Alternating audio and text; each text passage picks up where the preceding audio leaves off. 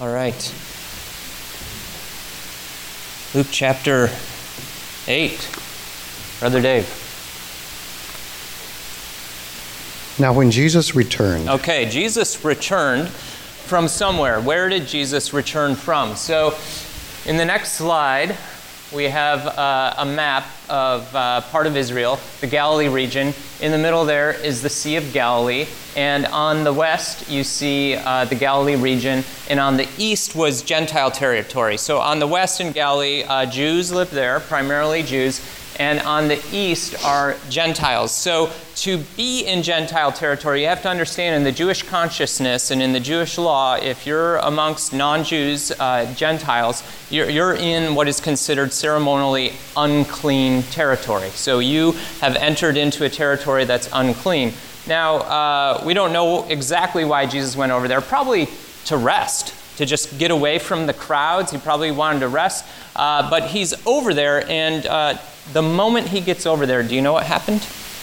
You can read about it later in Luke 8, but immediately when he gets over there, the story tells us that he met a man who was living amongst the graveyard, amongst the tombs. And he was possessed by what the text says is a legion or many demons.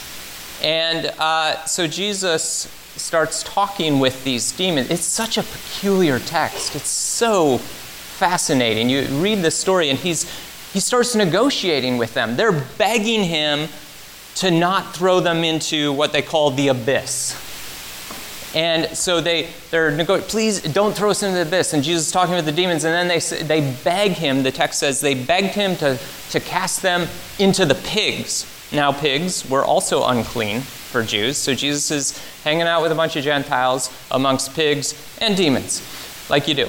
And so he agrees. Jesus says okay to the demons and lets them go into the pigs. And the pigs proceed to then run and take a nosedive off of a cliff and all die. And then the people in the village all beg Jesus to leave. Dude, you're ruining our economy. Get out of here. You just killed 300 pigs. And the guy who he heals begs Jesus, can I go with you? And Jesus says, no, stay here and tell everybody what God did for you. And then he gets in the boat and he goes back over to the Galilee region. Dave. A crowd welcomed him, for they were all expecting him. Then a man named Jairus, a synagogue leader, came and fell at Jesus' feet, pleading with him to come to his house, because his only daughter, a girl of about 12, was dying. Okay. If you're familiar with the gospel stories, most of the time when a synagogue leader or a priest or people that were called Sadducees or Pharisees, these religious leaders of the Jews, most of the time when they enter the story, do they like Jesus? No. They do not like Jesus. They think he's off the rails. He's giving these crazy new teachings. He's doing things they don't agree with. They just simply don't understand the man, and they don't like what he's doing at all. And so this synagogue leader, Jairus, he is waiting for Jesus on the shoreline, waiting for him to return. He's just been to Gentile territory. You don't do that as a Jewish rabbi, which Jesus himself was. And so he's been in Gentile territory. You don't do that, but yet here's this synagogue leader, another rabbi, waiting for Jesus to come back. He is at a place of desperation. I would argue he's absolutely desperate because he's willing to lose his job. He's willing to lose face. He's willing, in the face of all of his colleagues who do not like Jesus and have rejected Jesus, he's willing to lose everything because he is desperate. This is his last card. His daughter is dying. And he meets Jesus and falls on his knees before Jesus and begs him to come to his house. His daughter, it says, is about 12 years old. Now, my oldest daughter, is almost 12. She's going to be 12 in February. And she, last week at gymnastics, was doing some type of, gymnastics thing that you do, at flip or whatever. And when she landed, her little toe went and bent sideways. And we thought it might be broken for a couple of days. Turns out it was probably a tendon, but lots of pain, swelling, it hurt. And as a father, my level of concern when any of my children are hurt is so heightened. It's a little toe, not a big deal. This man's daughter is dying. I can't imagine what he's feeling.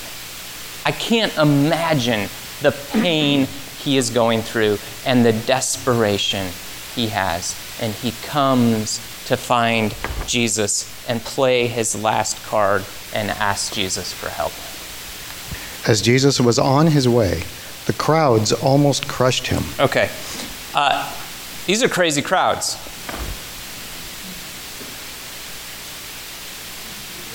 Black Friday. The crowds almost crushed him. We've all heard the crazy stories of Black Friday, people getting crushed. I think it's worth considering for a moment the things crowds clamor for in our culture. Whether it's consumeristic goods or a sporting event, or not necessarily good or bad, just simply being aware and noticing. And then, like, thinking for me in my own life, like, what am I clamoring for? And as I reflect on that question, I reckon I want to be clamoring more and more for the one who will continue to change my life. Like, these crowds are clamoring for the one who they believe can and will change their life. That's what they're clamoring for. And they're so aggressive that they almost crush the Messiah. The crowds are just surrounding him. And then this happens. And a woman was there who had been subject to bleeding for 12 years, but no one could heal her. She came up behind him and touched the edge of his cloak, and immediately her bleeding stopped. Okay, so this woman, her flow, it's been going for 12 years, nonstop. Now, I cannot imagine what that must be like. And for the women in the room, some of you maybe can imagine what that is like. I simply can't imagine it and how horrible it is. And here's the other thing for this woman. This is not just that she's been bleeding for 12 years. This is also now something that's considered by the Hebrew Scriptures to be ceremonially unclean. She's not supposed to go around other people, because if she touches anyone, they become unclean. And so this woman is taking a huge risk. She is pushing through the crowd. Everyone she's touching along her way, unclean, unclean, unclean. This is in Leviticus. Socially and spiritually, this woman's names are unclean, unwelcome, untouchable. This is what this woman lives with in the Jewish religious context, is that she has been declared by the old law unclean. And so she can't go to the synagogue. She can't touch anyone. So she's probably living this extremely lonely, isolated existence, apart from community. And she is desperate to simply touch Jesus and experience healing. Now, next slide. We talked a little bit about interruptions last week. Reading this text again just reminded me of this. It's so compelling to me that Jesus accepts all interruptions. And it makes me ask, are we paying attention enough to be aware of the interruptions God brings into our lives? So Jesus probably goes to the other side of the lake to get some rest. That's interrupted by demons and pigs. He comes back, and the crowds show up. And the crowds probably move apart for Jairus because he's a very important man in their culture. And so he's interrupted by Jairus. And then as he's going to Jairus' house, he's interrupted by a woman who touched the corner of his garment, and he felt power go out from him. Here's something I notice. Jesus accepts all these interruptions. He's not upset by them. He's not taken aback. He's just completely fine with these interruptions.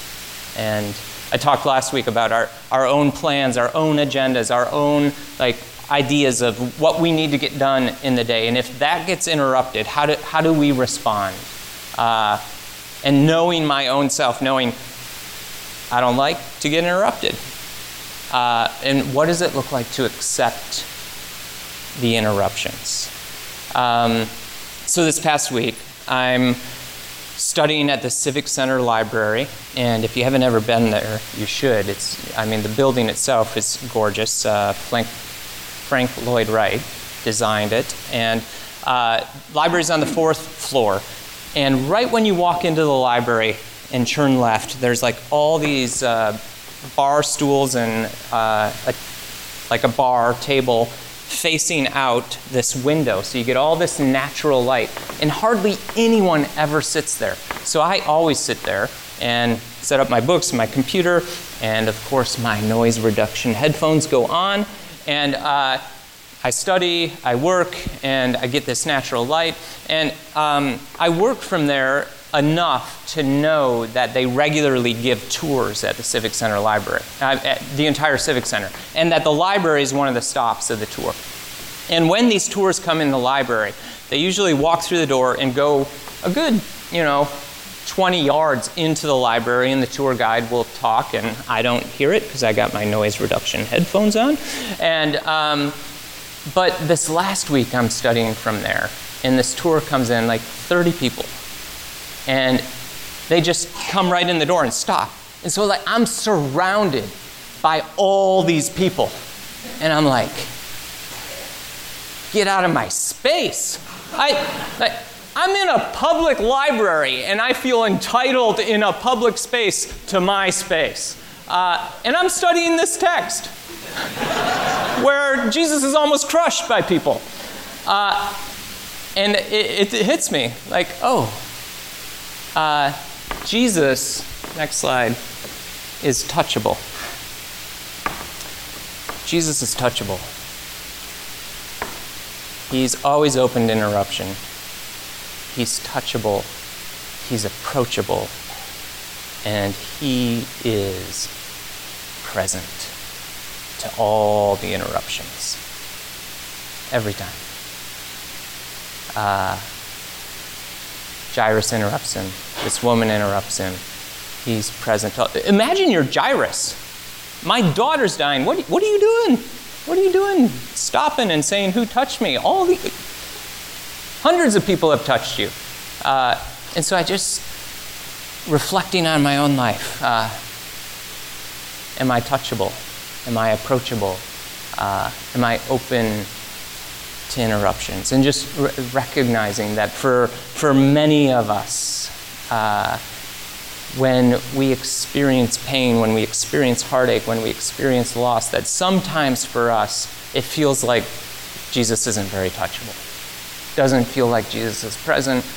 We don't feel God's presence. And here's the beauty of it, is that we all possess the Spirit of God, and that somehow mysteriously, when we don't sense God with us, God is always with us in each other, because Jesus is present in you.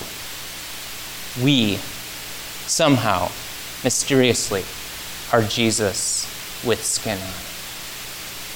And so the question for all of us to wrestle with is simply knowing that God's Spirit resides in us, that we are invited to be Jesus with skin on. Are we touchable? Are we approachable? Are we open to the interruptions? Are we present to those who need us to be present in their lives? "Who touched me?" Jesus asked. When they all denied it, Peter said, "Master, the people are crowding and pressing against you." But Jesus said, "Someone touched me. I know that power has gone out from me." Then the woman, seeing that she could not go unnoticed, came trembling and fell at his feet. In the presence of all the people, she told why she had touched him and how she had been instantly healed. Okay, so this woman being growing up Jewish, she would have known the Hebrew scriptures very well. So she would have known Leviticus very well. She would have known that she was unclean. She would have known she was breaking the law by being around all these people. She would have known that she was making everyone she touched unclean. And she would have known that as she reached out to touch Jesus, she would make him unclean. And yet something within her is desperate enough and believes enough that this man, could heal her. And she reaches out and touches him, and she's healed. She also would have known this text from the very last book in the Hebrew Scriptures in Malachi. "For you who revere my name, the Son of Righteousness will rise with healing in its wings, and you will go out and frolic like well-fed calves." So I think I've mentioned this to you before, but Jewish men would have been wearing a prayer shawl. And so Jesus would have been wearing a prayer shawl. And it is believed that in this text that it's talking about the Messiah. And when a Jewish man would walk around with a prayer shawl, if the wind caught it, it could look like wings. And so this woman believed with all her heart that there was healing in Jesus' wings, and she reaches out and touches the tassels of his wings, of his prayer shawl, and she experiences healing in Jesus' wings because she believed this ancient Hebrew text from the prophet Malachi. Then he said to her, "Daughter, your faith has healed you. Go in peace." Okay, so socially and spiritually, what was this woman's name in her day? Unclean. Next slide. From unclean, unwelcome, and untouchable to daughter. One who belongs, one who is part of the family, one who is deeply loved. Jesus is in the business of renaming us. Whatever names we may feel like we carry around with us, Jesus is in the business of renaming us. Our names are not unclean or sinner or whatever, fill in the blank, but child of God, daughter of God, son of God, saint, beautiful one. This is what Jesus comes to do. He comes to bring about a completely new movement. And one of the things he does is simply remind us of who we are in God. And Jesus renames us. Notice this. When Jesus calls us, he calls us by names we have forgotten we had. And in that process, creates something new. What is the new thing God is doing in you? Because Jesus comes and is in our midst, and he looks in our eyes. I mean, just imagine you're there for a moment, because that's part of what these stories are about. They're meant to be inhabited, not just read and studied from afar, but they're meant to be inhabited. They're meant for us to experience them as if we're there. Imagine rubbing shoulders with Jesus in this crowd. He's skin and he's bone and he's flesh and he's real and he's touchable and he's approachable and he looks in your eyes and he renames you. That this is part of the gift that God comes and gives us. A whole new identity, making us a whole new creation. Jesus comes and there's a new creation bursting right in the midst of this one that Jesus invites us into. While Jesus was still speaking, someone came from the house of Jairus, the synagogue leader. "Your daughter is dead," he said. "Don't bother the teacher anymore." Okay. Notice again. What does the text say? While Jesus was still speaking, someone came. Once again, Jesus is interrupted. And we have no hint of him being bothered by it. He just simply accepts the interruption. And now imagine you're Jairus. You hear the news. Don't bother the teacher anymore. Your daughter is dead. Hearing this, Jesus said to Jairus, "Don't be afraid, just believe, and she will be healed." When he arrived at the house of Jairus, he did not let anyone go in with him, except Peter, John, and James, and the child's father and mother. Meanwhile, all the people were wailing and mourning for her. "Stop wailing," Jesus said. "She is not dead, but asleep." And they laughed at him, knowing that she was dead. Okay. So this feels kind of odd. There's all these people wailing and mourning, and then they laugh at Jesus. And so in the first century, the more wealthy you were, the more professional mourners you paid. And so these people are likely being paid to wail and paid to mourn. This is just the way they did it in the first century. And so you would pay people to come stand outside the house and wail and weep. And so when Jesus says, "Hey, she's not dead, she's only sleeping," they, believing she's dead, start laughing. Now, some of it's probably just because they're professional mourners and now they find that funny. Another part of it is it's just probably an uncomfortable laughter. Like, we saw her, we think she's dead, and who are you, and why do you think she's just sleeping? So Jesus shows up, and he has said to Jairus, "Don't be afraid." He speaks into Jairus' deepest fears, and he says, "Do not be afraid, just believe." And he shows up, and he goes inside the house. But he took her by the hand and said, "My child, get up." Her spirit returned, and at once she stood up. Then Jesus told them to give her something to eat. Her parents were astonished, but he ordered them not to tell anyone what had happened.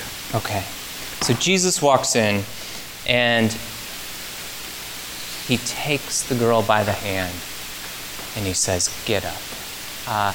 Now these words, "get up," are the same words used in Ephesians 5. It says this: "Everything exposed by the light becomes visible, and everything that is illuminated becomes a light. That is why it is said, 'Wake up.'" So same words. When he says to the little girl, "Get up," same words here. "Wake up, sleeper.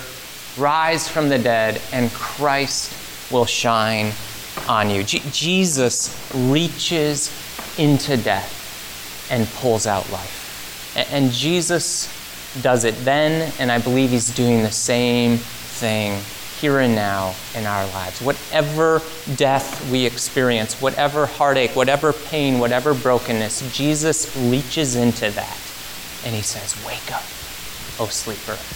Get up. I am present. I am approachable. I am touchable. I am here." And he is here in each one of you. And this morning, as we come forward and take a piece of bread and dip it in the cup, this is a physical, tangible reminder Jesus left for us, something that's touchable and physical. Jesus' presence here with us. And we're invited to remember his death for us. And we're invited to remember that that's not the end of the story, that he rose again and new life is springing forward within all of us. And Jesus reaches into death and pulls out life. And so this morning, as you come forward and take a piece of bread and dip it in the cup, simply invite you to remember the presence of Christ with you. That he is approachable, he is touchable, he is present to you. And my deep longing and prayer for you is that we would all wake up, that we would experience new awareness and the presence of Christ like we have never experienced it before. As the band comes forward, I want to read something to you. And if you're comfortable, close your eyes and just focus on these words. You who are called daughter, you who are called son, you with your pain and sorrow, your life in a whirlwind of chaos, fear, confusion, and uncertainty, you who believe, and you who sometimes believe, and sometimes don't believe much of anything, and you who would give almost anything to believe if only you could. You happy ones, and you who can hardly remember what it was like to be happy.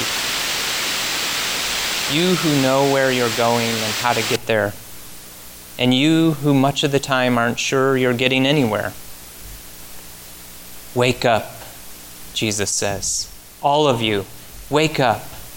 And the power that is in him is the power to give life, not just to the dead child, but to those who are only partly alive, which is to say people like you and me, who much of the time live with our lives closed to the wild beauty and miracle of things, including the wild beauty and miracle of every day we live in, even the wild miracle of ourselves.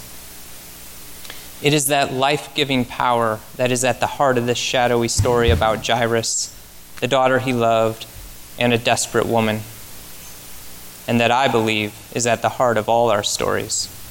The power of new life, new hope, new beginning, that whether we know it or not, I think, keeps us coming to places like this, week after week, in search of it. It is the power to get up, even when getting up isn't all that easy for us anymore, and to keep getting up and going on toward whatever it is, whoever he is, that all our lives long reaches out to take us by the hand, to rise up and walk with the one who renames us and gives us life again. This morning, if you simply need to be reminded that Jesus is present in us, that Jesus is touchable, that Jesus is approachable. As you come and partake of the bread and the cup, I'll be standing over here and I have some anointing oil, and I simply invite you to come over to me and I'll anoint your head in the sign of the cross and remind you Jesus is present to you. God, as we come and partake this morning, I pray that you would wake us up more than ever before to your loving presence and to our desperate need for you. God, when all other resources are gone, that you are still there. I pray that you would fill us up with your presence this morning, with your hope, with a longing for a new day. It's in the name of Jesus we pray. Amen.